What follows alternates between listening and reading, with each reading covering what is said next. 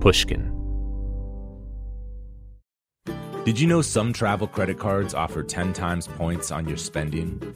Don't miss out on big rewards for your next trip. NerdWallet lets you compare smart travel credit cards side by side, curated by an expert team of finance nerds. What could future you do with better travel rewards? A free flight? A room upgrade? Don't wait to make smart financial decisions. Compare and find smarter credit cards, savings accounts, and more today at nerdwallet.com. Reminder, credit is subject to lender approval and terms apply. NerdWallet, finance smarter. Willie Nelson, Waylon Jennings, Chris Christopherson. Before they were legends of outlaw country, they were lost souls looking for their sound. Don't miss Mandy Moore in the new scripted Audible original, The Boar's Nest, Sue Brewer and the Birth of Outlaw Country Music. Discover the true untold story of the extraordinary woman behind the outlaw country music movement and its biggest stars.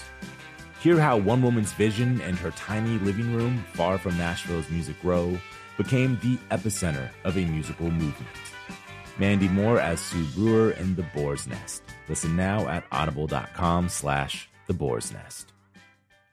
The most innovative companies are going further with T-Mobile for Business.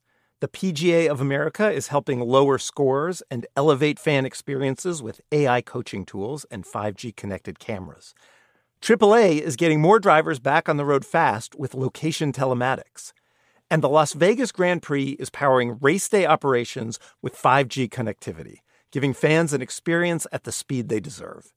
This is accelerating innovation with T-Mobile for Business. Take your business further at T-Mobile.com/now. Hey there, it's Justin Richmond. Today we have a special Broken Record holiday episode with Nashville singer-songwriter Amanda Shires. We're going to start things off with an exclusive acoustic performance of her new song, Home to Me, from the album For Christmas. You said there's ice on the runway, ice on the wings, ice everywhere, and nothing will bring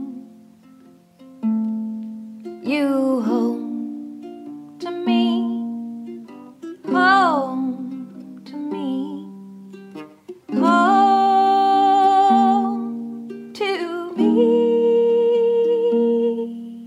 I don't want to talk, it's too cold to walk.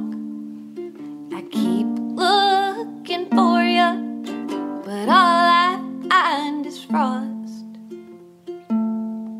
You should come home to me, home to me, home to me.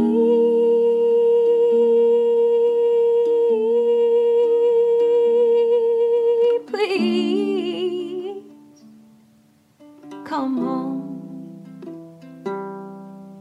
come home. I'm tired of the moon and keeping my own company. I'm tired of the dark and a night full of brittle stars. You should come home to me, home to me, home to me.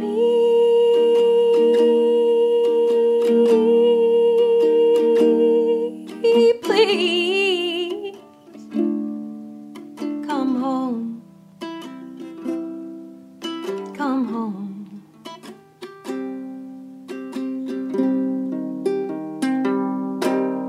You wander like a weed, I wonder what you see, I wonder what you're thinking, and if you'll ever be coming home to me, home to me, home to me.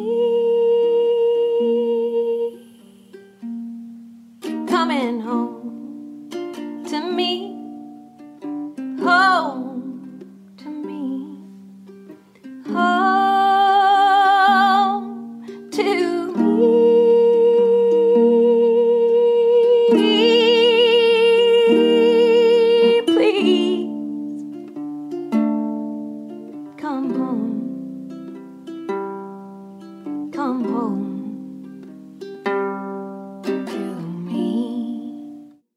That was Amanda Shires singing Home to Me. Shires' new holiday album for Christmas isn't meant to make you feel merry and bright. Instead, it's an acknowledgement of the complicated feelings that a lot of us have around the holidays, like disappointment, longing, and maybe even a little bit of lust. In addition to her solo career, Amanda Shires plays fiddle and sings in her husband Jason Isbell's band, the 400 Unit. She's also a founding member of the female country supergroup, the Highwomen, with Brandi Carlile. But way before she hit it big in Nashville with all of that, Shires played fiddle with the Texas Playboys, the legendary Western swing band started by Bob Wills that she joined when she was just 12 years old. On today's episode, Bruce Headlam talks to Amanda Shires about what inspired her to write a non-traditional Christmas album. Shires also explains how finding out that her grandfather served decades in Alcatraz raised a ton of questions about her family's history. And she recalls what happened the time she discovered Jason Isbell ripped off one of her lyrics. This is Broken Record, liner notes for the digital age. I'm Justin Richmond.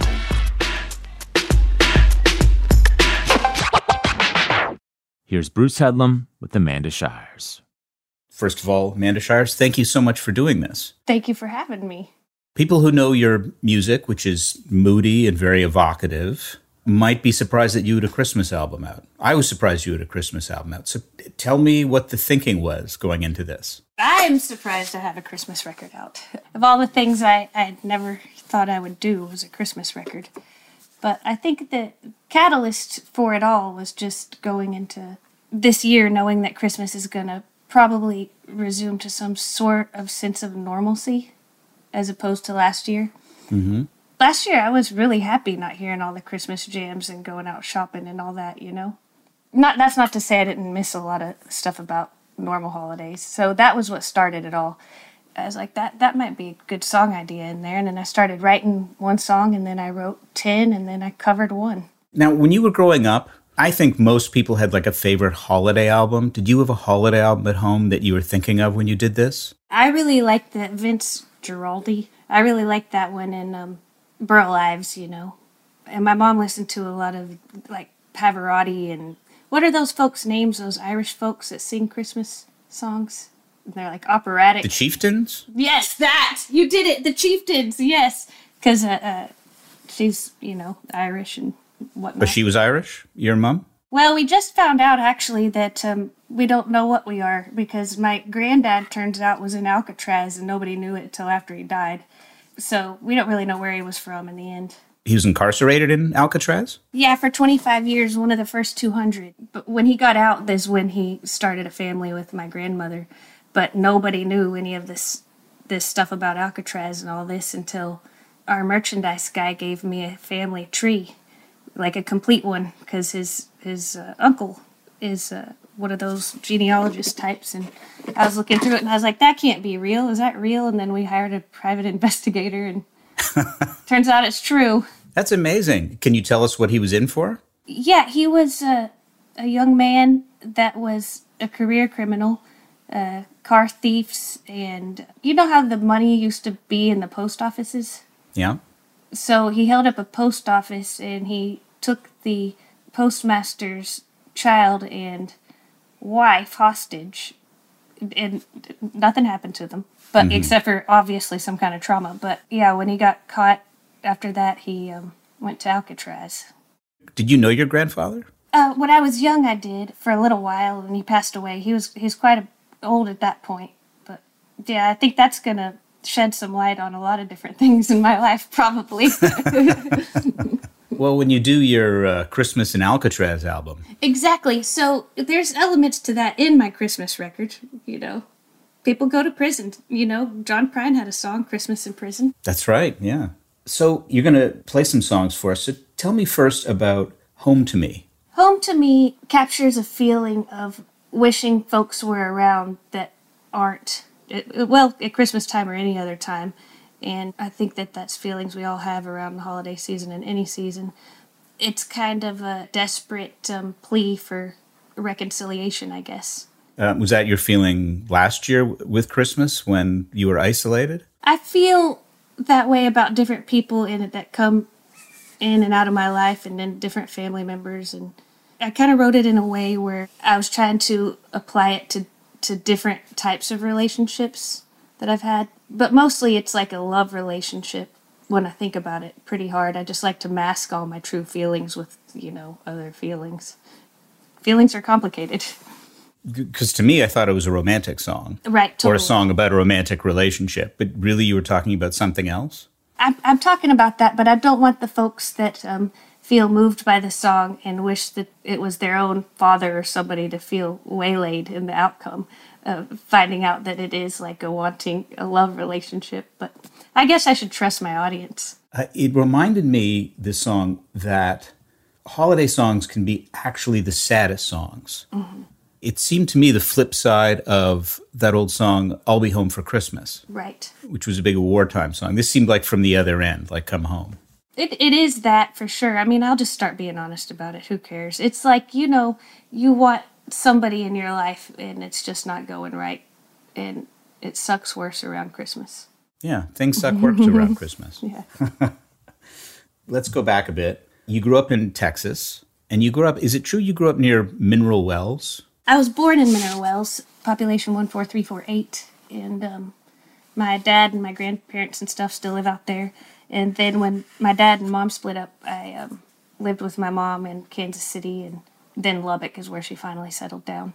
I don't know Texas very well. I've only been there a few times. Mm-hmm. I only knew Mineral Wells from the Tom Russell song.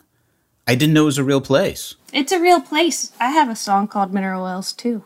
Okay, this is embarrassing, because I totally missed that. Listen, I'm a little bit embarrassed that I tried to lie off my feelings on a Christmas song a minute ago, so we're even. Well, we're going to get deeper into your feelings. Don't worry. Oh, good. Okay, I have to ask you, because a lot of people compare your voice to Dolly Parton's voice, and that's, of course, a compliment. When did you first meet Dolly Parton? I met her at RCA Studio A for rehearsals for the Highwayman Newport show. And what was that like? I mean, I asked her assistant the day before. I said, what do you think Dolly Parton would like me to wear? Because I really want to make a good impression. And she said, probably leather and lace. And so I went home, and the next day I put on leather and lace, and sure enough, it worked. I waited. I got there early, and she came in, and we talked about our leather and lace a lot, and it was magical and terrifying. I mean, watching her work is an incredible thing. We'll be right back with more from Amanda Shires after a quick break. Apple Card is the perfect cashback rewards credit card. You earn up to 3% daily cash on every purchase every day. That's 3% on your favorite products at Apple, 2% on all other Apple Card with Apple Pay purchases, and 1% on anything you buy with your titanium Apple Card or virtual card number. Visit apple.co/card calculator to see how much you can earn. Apple Card issued by Goldman Sachs Bank USA Salt Lake City branch, subject to credit approval. Terms apply. Hello. This is Malcolm Gladwell from Revisionist History. Let me tell you an unconventional story about a healthcare group that wanted to improve their efficiency.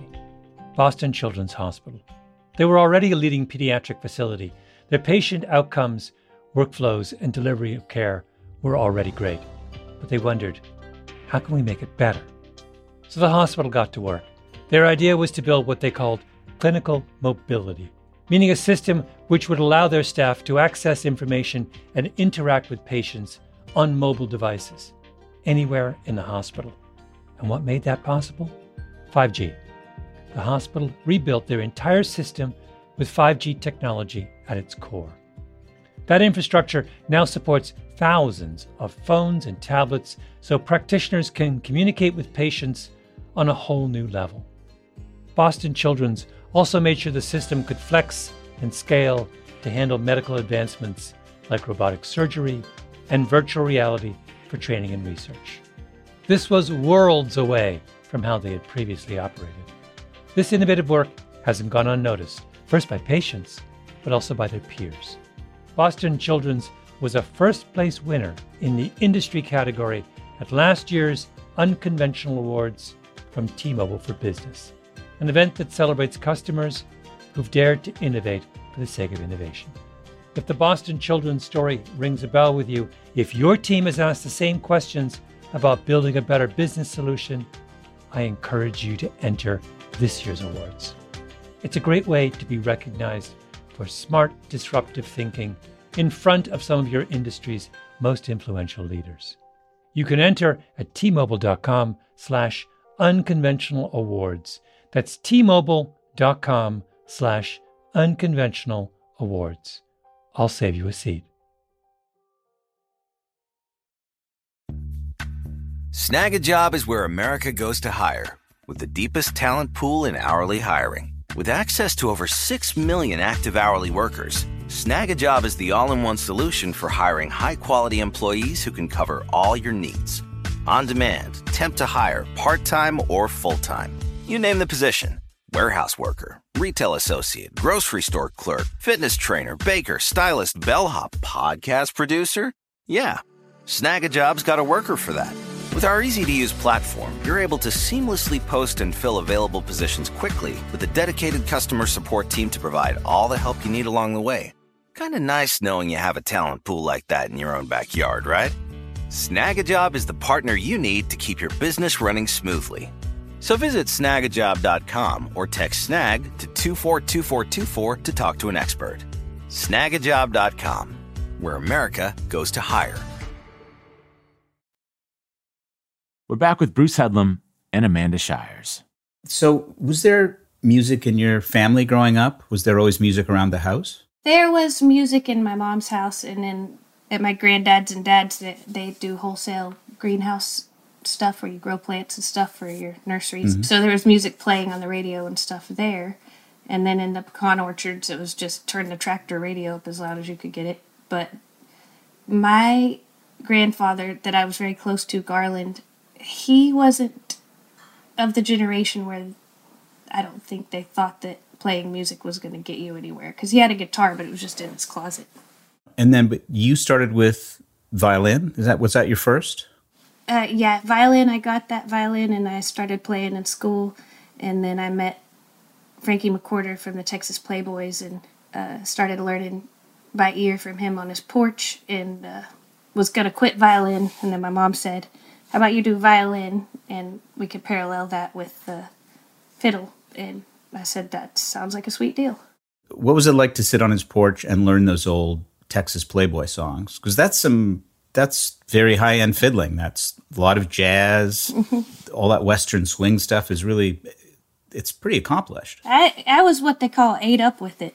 It was my joy not just to hang out with them and listen to them talk and sing, but to learn and then even go deeper. Like he learned from the first recorded fiddler, Eck Robertson, and learned songs that predate the Wills Band and stuff like that. I don't know if there's a lot of audio of them, but I've got tapes and CDs and stuff full of this stuff. And mm-hmm. I just, somehow, I don't know why, I do know why. I've always been good at making friends with old folks, and I really prefer it because they're decisive and they're set in their ways and direct, mm-hmm. you know? And so I do well in that situation. And then the music just spoke to me. So I did that. And, instrumental music is the way I used to express myself back then because I didn't really have a vocabulary for expression as a 10 or 12-year-old with very little frontal lobe development. Do you remember the first couple songs you learned? The first Bob Wills song I ever learned was Spanish Two-Step. And that is the day I was told my mom I was going to quit playing the violin. She was like, we're going to just do both. And then you joined the Texas Playboys for a while. How old were you? 12. I would go in and out in between school and when they needed me. You know, they didn't play a whole lot, but it was enough where I felt like a member of a band and we had scheduling and logistics and stuff. It wasn't like when you think of touring artists now. But a lot of that was they needed somebody to play that low third part, and I was willing to do it. And I don't think I really had an ego about any of the music or anything. I was just happy to be there. My stuff worked, and I showed up on time, and we all got along well. And eventually they started teaching me how to improvise, and that was a whole new bag of worms. How did they teach you that? In my mind, it's like throw your kid into the swimming pool. They'll eventually swim. They'd take their solos, all night long, and they're like, at some point we're going to point at you. You're going to do your solo. And I'm thinking, okay, well, this could go a lot of different ways, but they're my friends. They'll catch me if I fall. And I did. I fell and I failed a whole lot, but they kept making me do it. Not making me, giving me the chance to do it. Like we'd play a song like Old Fashioned Love, something easy changes. And, all right, Amanda, it's your turn. And I'd have to go step up like I was taking a major solo. Then you learn really quickly that way, Were you listening to records as well of violin players to try and get ideas? I didn't think about getting ideas from anything as far as improvisation until later, because I didn't know that was a way to do it. But during that time, in order to go to school, high school and junior high and all that, and be part of the kid culture I was in, I had to also maintain what was on the pop radio, rap radio, the Tejano stations. But at home, it was strictly Bob Wills, Tiffany transcriptions. I listened to a lot of the individual Texas Playboys' fiddle-in records, and then my favorite was Louis Tierney, who played with them a lot, so I'd go listen to that song just to hear that part again, and I liked all of them. Mm-hmm. And you're a very gritty violin player. It's sharp, you've got a lot of bite to when you're playing. Like I compare you to somebody like Alison Krauss, who's a very famous fiddler, but she's got a much sweeter sound. You like that really? Is that kind of a Texas sound, that harder sound? I think that's a sound that I've kind of developed from listening to rock and roll and fighting with guitars. And it's also got a lot of what I have, which is attitude. I also think that you can do a lot with the texture of sound. Because sometimes I do think it's appropriate to make your violin whistle or go harmonic scrapey for whatever effect you're trying to achieve. And then depending on who's producing, those types of things can be, affected in a way that changes a complete landscape of a song sometimes. Like in that song of Jason's, If We Were Vampires, there's some of that going on. And then Traveling Alone was kind of when I started playing with that idea. Then when did the songwriting start? Because of the Playboys, you were on a bunch of albums, you were fiddling for a lot of people, you were sort of a side player. When did you start songwriting? I started, I wrote little goofy poetry, but that would be after I sang for the first time a lead song. The first time I sang a lead on a song was I had to hold Leon Rausch of the Texas Playboys' hand to sing that song, That Sure Would Go Good. I had pictures and we're just holding hands. I was so scared. But then I started singing and then started doing harmony and trying to, be available when somebody might want harmony or singing. It just expands your work a little bit more, I guess. And I was playing fiddle, playing with everybody, singing, and I decided, what would supplement my income? I'm going to copy the Texas Playboys, and I'm going to make a little fiddle-in record. And so I made a little fiddle-in record, not an artist record, just one to set up on the stage and get a couple of $10 or $15 here and there. Got about 8 or 9 fiddle tunes in, and I thought people might want to know, that I could sing in case they ever want me to sing with them too, It's all very entrepreneurial in a way. Were you touring in Texas at this time, or were you up in Nashville? Texas still, because I did just basically all my pre-artist career was in Texas. So I thought, well, I'm going to have to sing a song so people know I can sing harmony and stuff. And I started thinking about what song I would sing. Then I realized you had to pay royalties.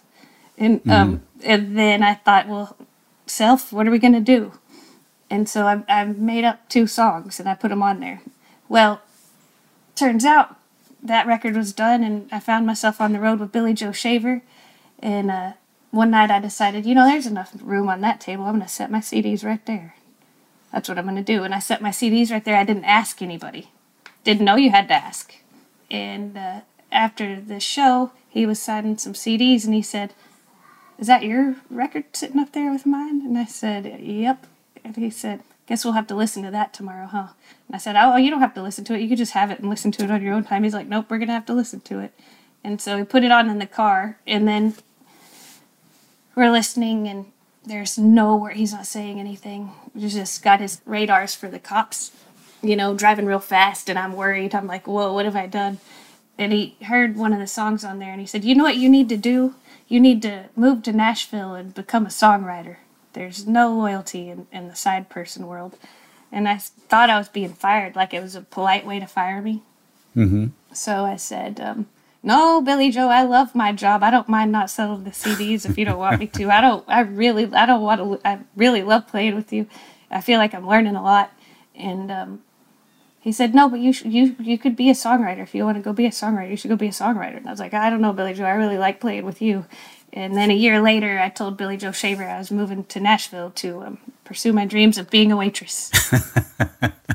And then I started over, and here we sit. Was there a song you heard? Was there something that inspired you that made you think, I can do this? Like, who were your inspirations back then? I always heard Billie Joe Shaver and thought, I wonder if I could do that one day. And just the way he captured exactly what he was feeling in that way. And then I realized that, no, I can't. I have to do the ones that come from me. But the other people I were listening to were everybody from Cindy Walker, all of her songs from the Playboys. I loved that, like that song "You Don't Know Me," and then of course all of the Waylon Jennings and Dolly Parton. I listened to, and I listened to acts like Jagged Edge and Destiny's Child and everything. Elliott Smith, and then I started working at a record store, and it was just crazy. And then I fell in love with Leonard Cohen, and I was like, that's me. I'm Leonard Cohen. I don't mean I'm Leonard Cohen, but that's I identify with that. You went and got your MFA, which not a lot of country writers do.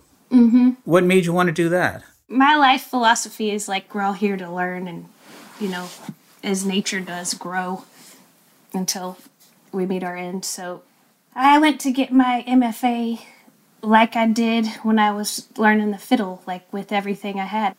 When I discovered my passion for writing in words, I wanted to do that, and I wanted to know what I was doing, and I wanted to be able to make decisions and know the reasons for the decisions I was making and not kind of just go on instinct. Like, I wanted to know down to the preposition what the word choices could be, and then how they would affect a line or an emotion depending on where and how you used them. And I just wanted to be kind of able to do it with purpose and intention, and to not second guess myself, but also stay open to criticism should somebody notice something I forgot.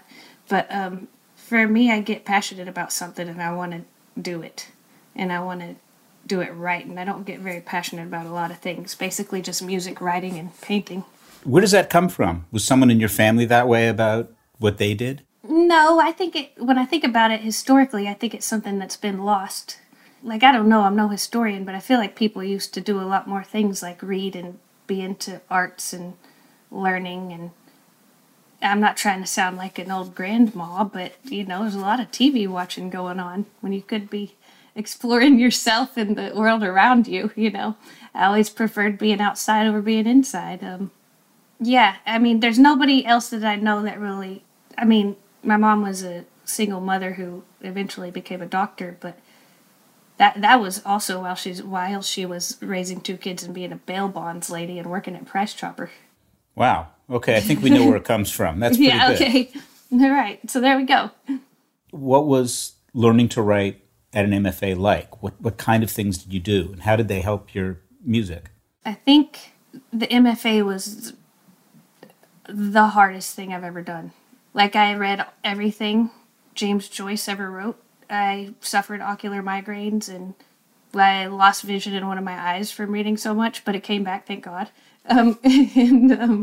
We'd do everything from workshops to study Middle English and Old English, and, where words came from, and vowel shifts, and poets. We'd study other poets and their works, and yeah, that was really fun, though. It was a lot.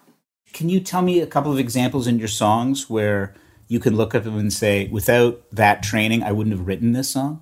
Oh, yeah, for sure. I wouldn't have written Parking Lot Pirouette without that training, and that's one of my favorite. Like, if I had to pick one of my favorite songs of my own, it'd be that one. Then White Feather from To the Sunset also. That's when all that was kind of wrapping up, and I wrote it separately. I have a record coming in the spring. None of the songs I would have written without this kind of training that I had, because they're going a little bit literary, I guess, but still accessible.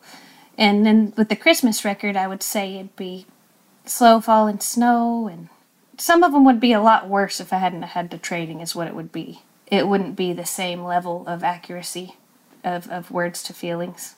Now, I am going to put you on the spot because your husband had an online conversation with George Saunders, and I think people can find it on YouTube. So now, who do you want to do that with? What writers do you want to speak to?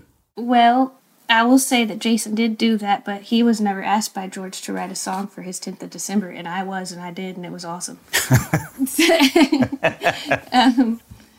I would think Barbara Kingsolver. Mm-hmm. I would like to talk to her. I'd like to talk to Ada Limon, wonderful poet. And some of them I've already talked to. I mean, Tom Robbins would be fun. Definitely Larry David. We're going to take a quick break, but we'll be back with more from Amanda Shires. As listeners to this show, you probably consider yourself pretty smart. But how smart is your wallet? When you're looking to upgrade your wallet, it's time to turn to NerdWallet. Their expert team of nerds has the financial smarts to help you find the right financial products for you. Before NerdWallet, you might have paid for vacations with whatever was in your wallet. But you could have been missing out on miles you didn't even know you were leaving on the table. Now you can get a new card with more miles and more upgrades. What could future you do with more travel rewards? A hotel upgrade? Lounge access? Wherever you go next, make it happen with a smarter travel card. Don't wait to make smart financial decisions. Compare and find smarter credit cards, savings accounts, and more today at NerdWallet.com. NerdWallet. Finance smarter. As with all cards, credit is subject to lender approval and terms apply. Hello, hello. This is Malcolm Gladwell from Revisionist History. Let me tell you an unconventional story about a healthcare group that wanted to improve their efficiency. Boston Children's Hospital. They were already a leading pediatric facility. Their patient outcomes, workflows, and delivery of care were already great. But they wondered, how can we make it better? So the hospital got to work. Their idea was to build what they called clinical mobility, meaning a system which would allow their staff to access information and interact with patients on mobile devices, anywhere in the hospital. And what made that possible? 5G. The hospital rebuilt their entire system with 5G technology at its core. That infrastructure now supports thousands of phones and tablets so practitioners can communicate with patients on a whole new level. Boston Children's also made sure the system could flex and scale to handle medical advancements like robotic surgery and virtual reality for training and research. This was worlds away from how they had previously operated. This innovative work hasn't gone unnoticed, first by patients, but also by their peers. Boston Children's was a first-place winner in the industry category at last year's Unconventional Awards from T-Mobile for Business, an event that celebrates customers who've dared to innovate for the sake of innovation. If the Boston Children's story rings a bell with you, if your team has asked the same questions about building a better business solution, I encourage you to enter this year's awards. It's a great way to be recognized for smart, disruptive thinking in front of some of your industry's most influential leaders. You can enter at tmobile.com/unconventional awards. That's tmobile.com/unconventional awards. I'll save you a seat. Snag a Job is where America goes to hire, with the deepest talent pool in hourly hiring. With access to over 6 million active hourly workers, Snag a Job is the all-in-one solution for hiring high-quality employees who can cover all your needs. On demand, temp to hire, part-time or full-time. You name the position. Warehouse worker, retail associate, grocery store clerk, fitness trainer, baker, stylist, bellhop, podcast producer. Yeah, Snag a Job's got a worker for that. With our easy-to-use platform, you're able to seamlessly post and fill available positions quickly with a dedicated customer support team to provide all the help you need along the way. Kind of nice knowing you have a talent pool like that in your own backyard, right? Snag a Job is the partner you need to keep your business running smoothly. So visit snagajob.com or text snag to 242424 to talk to an expert. Snagajob.com, where America goes to hire.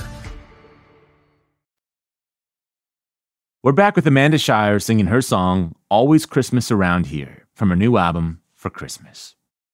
It's quiet right now. The sky has gone dark.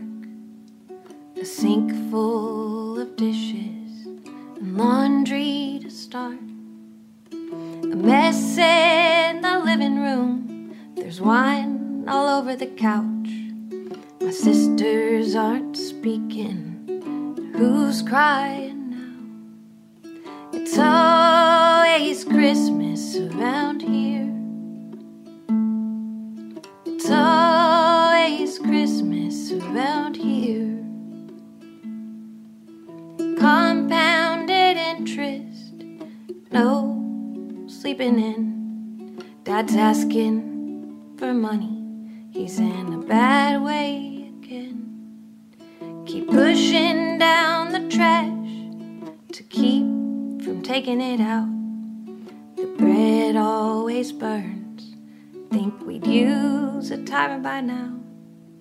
It's always Christmas around here. It's always Christmas around here. It's always, always, always the same. It's always Christmas around here. Here at my house, lots of questionable tattoos, silent fights and holy fights, Dave's backward views. We look forward to a new set of days, hoping for change. Maybe we'll win the lottery one day. And it's always Christmas around here. It's always Christmas around here.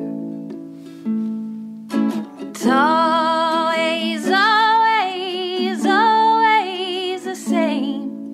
It's always Christmas around here. Happy New Year. This brings us around to, I think, just one of the most sharply observed songs on your album, which is Always Christmas Around Here. Can you tell me about that song? You know how folks say every day's Christmas.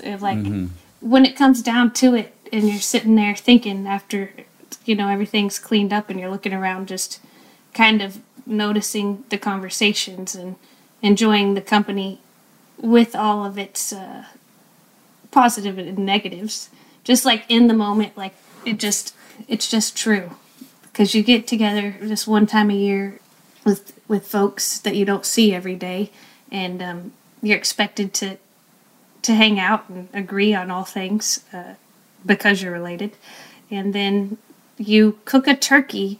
Like, who cooks a turkey in the year outside of Christmas or Thanksgiving? Like, why are we going to have the thing we're the worst at making? That's a thing that always bothers me.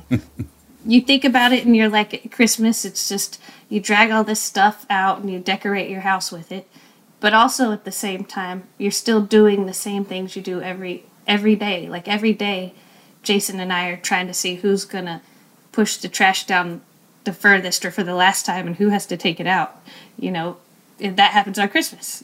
It's all just the way life just is all the time, but it just happens to be on Christmas. That's what that song is. But it's full of sort of beautiful lines that just kind of sum up that experience. I don't remember the precise words, but there's wine stains on the carpet, and someone says we'll win the lottery. Yeah. It's this incredible kind of slice of life. I think that true experiences to me are the ways that you can describe the feelings the best in a song. How do you go about writing lyrics then? Do you start with the melody and then add the lyrics? Sometimes I'm like all of the writers. You could start with a melody and add lyrics, or maybe you start with a piece of an idea. I'm not one of those that writes to a title. I've never been able to figure that out. A lot of people like write the title and they write to that. But throughout the year, I take lots of notes, and then the notes, I put like a couplet or a line or something on an index card, and I store them in my index card bins. And then when I feel like the well is full, I start taping them around my house. Like, you can't tell right now, but a lot of the walls are white, so all the index cards go up and the painter's tape goes up. And then I just kind of synthesize all that and pull out my little voice memo recorder to see what melodies I have, and then you start writing one or two, and then it just pours out of you. Wow. So you tape them all over the house? I used to only do it in the closet because I was afraid of judgment within my family, and then I realized that was silly.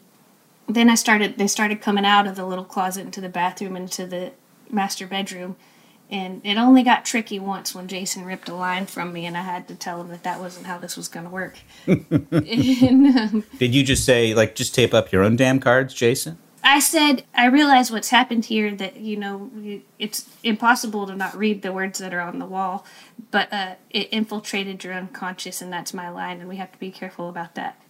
Mm-hmm. But I don't mind sharing, I always tell them that I've got lines for days. Are you one of those people it just comes easily, that lines come? I mean, I don't know what it's like to be a different type of person, but I think that I stay in a particular mindset so that way I can always find it, I don't shut it down, that part. I write a little every day, and I still find beautiful lines and books and poems and room to get better. And I don't shut the part of my mind off that also shuts down imagination. So, like, I guess you could call it a little bit of your silly, self. You got to keep some kind of, part of you that's open and spontaneous and can find magic in, looking at rocks. That's interesting, because for so many people, you mentioned worrying about your family's judgment. That fear of judgment is what keeps them from being able to write. You don't feel that? I used to feel that a whole lot, and I don't know if it's age and going to school and studying under Andrew Hudgens, but I don't feel that way because it's impossible to, based on some words, get a whole clear picture of what is in anybody's mind. Because, truly, if any other songwriter took one of my little index cards words and it wasn't Jason, probably wouldn't even be very good. Mm-hmm. This is positive self-talk with Amanda Shires. This is how you do it. You be confident in yourself. You know what the hell you're doing, and then if anybody has questions, you can choose to answer them or not. And as far as judgment, that all kind of comes after the record's out, so you have time to fix it in between now and then. How many drafts do you typically do of songs? Lots. Like a song on this album, how many would you have done? I have 47 verses to Gone for Christmas. Oh, you're kidding. No. I have pages on pages of Always Christmas Around Here. Recently, my producer, Lawrence Rothman, is insisting that I don't shred them for 6 months, just so I could look at the process on my own better. This is going to sound like a silly question, but a lot of people I ask this question to have very specific answers. Is there a kind of notebook you write in? Yeah, I like a specific notebook, but I don't keep them. I shred them. After I put the notes onto the cards and they go into my little index card bins, they all go in the shredder, and the shredded paper goes into the compost, and then I use it in my garden. Why do you shred them? Because the whole place would be a tinderbox. Okay. This is just a storage issue. It's not you hate them. Or... Well, and honestly, it's a little bit like that idea of if somebody saw my Google search history, they would really think something was wrong with me. But sometimes you have to know the details about, turquoise mines, and then simultaneously you need to know the exact weight of a sash weight to use in a particular fight that some characters might have, and exactly what is strychnine and stuff like that. Would strychnine just be after the Google search, "My husband stole my lyrics"? Yes, definitely. After I Amazon ordered a knife sharpener. Yeah. Jokes. But there is that thing where you have all these pieces of paper everywhere, and then they're left to interpretation, kind of like Like, I feel like it's shitty that they released Marilyn Monroe's diary, but I guess that's the risk you run if you leave your diary. So you wrote 47 verses, and then do you try and put some together, or you just like you stroke off, like you get rid of 44 of them, or I can't remember how many verses are in the song. Some people say way too many, and some people say not enough. The way I do it is I try some out in the studio. Like I bring my favorite, like with that one, I brought my favorite 20 in, and then I tried some out, and then as you go and you follow the thing that makes it the most fits the best, and then the other ones could be another version if they wanted to be. If they decide to be for Christmas number 2. So you are Leonard Cohen, because that's how he wrote. He wrote hundreds of verses for songs. Well, I don't always do that, because Home to Me, I just wrote that in one go. Tell me about the last song you're doing for us, which is A Real Tree. This one's a funny song. I always like the idea of things that happen around the holidays, like new love interests or, really, I think we know what I'm talking about here. It's a instead of a fake tree, this lady's found herself a real tree, and I guess it's a euphemism. Christmas is a time for romance and booty calls and sadness and nostalgia and all the things, right? Like it'd be like just trying to. That's the point of the record. You can listen to a lot of Christmas records, and it's either hymns, which are great, or everything's really happy and snowing.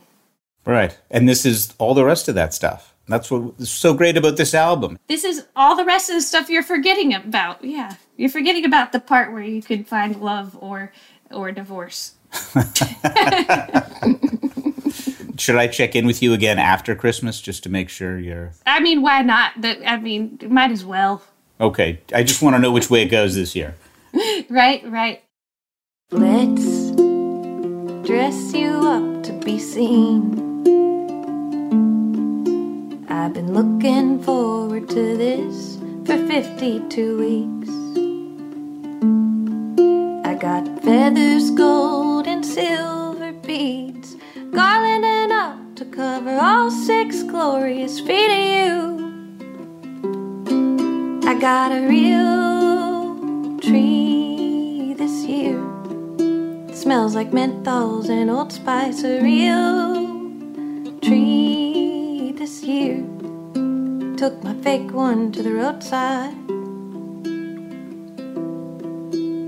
Tonight I'm putting you in bows. A red velvet skirt, I'm dripping you in gold. I'm gonna take my time and pour some wine. Get the lights on, your limbs just right. I'll flock the hell out of you. I got a real tree this year. Smells like menthols and Old Spice. A real tree this year. Took my fake one to the roadside. I haven't decided if you'll wear the crown or the big bright star. Oh, how you shine for me through the dark. Your reflection in the window, you beautiful thing. I'll take what I want, my candy cane from my real Christmas tree. I got a real tree this year. I catch myself staring. A real tree this year. There's just no comparing, no. It's been just delightful talking to you. Thank you so much. Thank you. Thanks to Amanda Shires for singing some songs from her new holiday album, For Christmas. You can hear it and check out a playlist of our favorite Amanda Shires songs at brokenrecordpodcast.com. We'll also post a holiday playlist curated by our Broken Record team. You can follow us on Twitter at Broken Record. Broken Record is produced with help from Leah Rose, Jason Gambrell, Martin Gonzalez, Eric Sandler, and Jennifer Sanchez, with engineering help from Nick Chafee. Our executive producer is Mia Lavelle. Broken Record is a production of Pushkin Industries. If you love this show and others from Pushkin, consider subscribing to Pushkin Plus. Pushkin Plus is a podcast subscription that offers bonus content and uninterrupted ad-free listening for $4.99 a month. Look for Pushkin Plus on Apple Podcast subscriptions. And please remember to share, rate, and review us on your podcast app. Our theme music's by Kenny Beats. I'm Justin Richmond. Did you know some travel credit cards offer 10 times points on your spending? Don't miss out on big rewards for your next trip. NerdWallet lets you compare smart travel credit cards side by side, curated by an expert team of finance nerds. What could future you do with better travel rewards? A free flight? A room upgrade? Don't wait to make smart financial decisions. Compare and find smarter credit cards, savings accounts, and more today at nerdwallet.com. Reminder, credit is subject to lender approval and terms apply. NerdWallet, finance smarter. Musora is your access to online music lessons for guitar, piano, drums, and singing. This is your chance to reignite some old musical passions or pick up an instrument for the first time. Connect with more than 100 of the world's best teachers and musicians. You'll get 7 days totally free to try it out, and then it's just $30 a month, less than a single private lesson. I mean, why do we do Broken Record? Not just because we love hearing from great musicians. We do it because we think that there is something beautiful about the appreciation of music. Don't you think we need more of that in our lives these days? That's the mission of Musora, to inspire, educate, and connect musicians. Enjoy unlimited personal support, weekly live streams, student lesson plans. It's like having a personal music teacher, only much, much better. Just go to Musora.com, Musora.com, to start a new musical journey today. The tradition of breaking tradition continues with the return of the Unconventional Awards from T-Mobile for Business at Mobile World Congress. This is an event that celebrates innovators whose bold actions took their industries to new places. If that sounds like you and you're a T-Mobile for Business customer, enter today. If you win, you'll be publicly honored amongst some of the most influential leaders in industry. And me, I'll be there too. Enter now at T-Mobile.com/unconventional awards. See you there.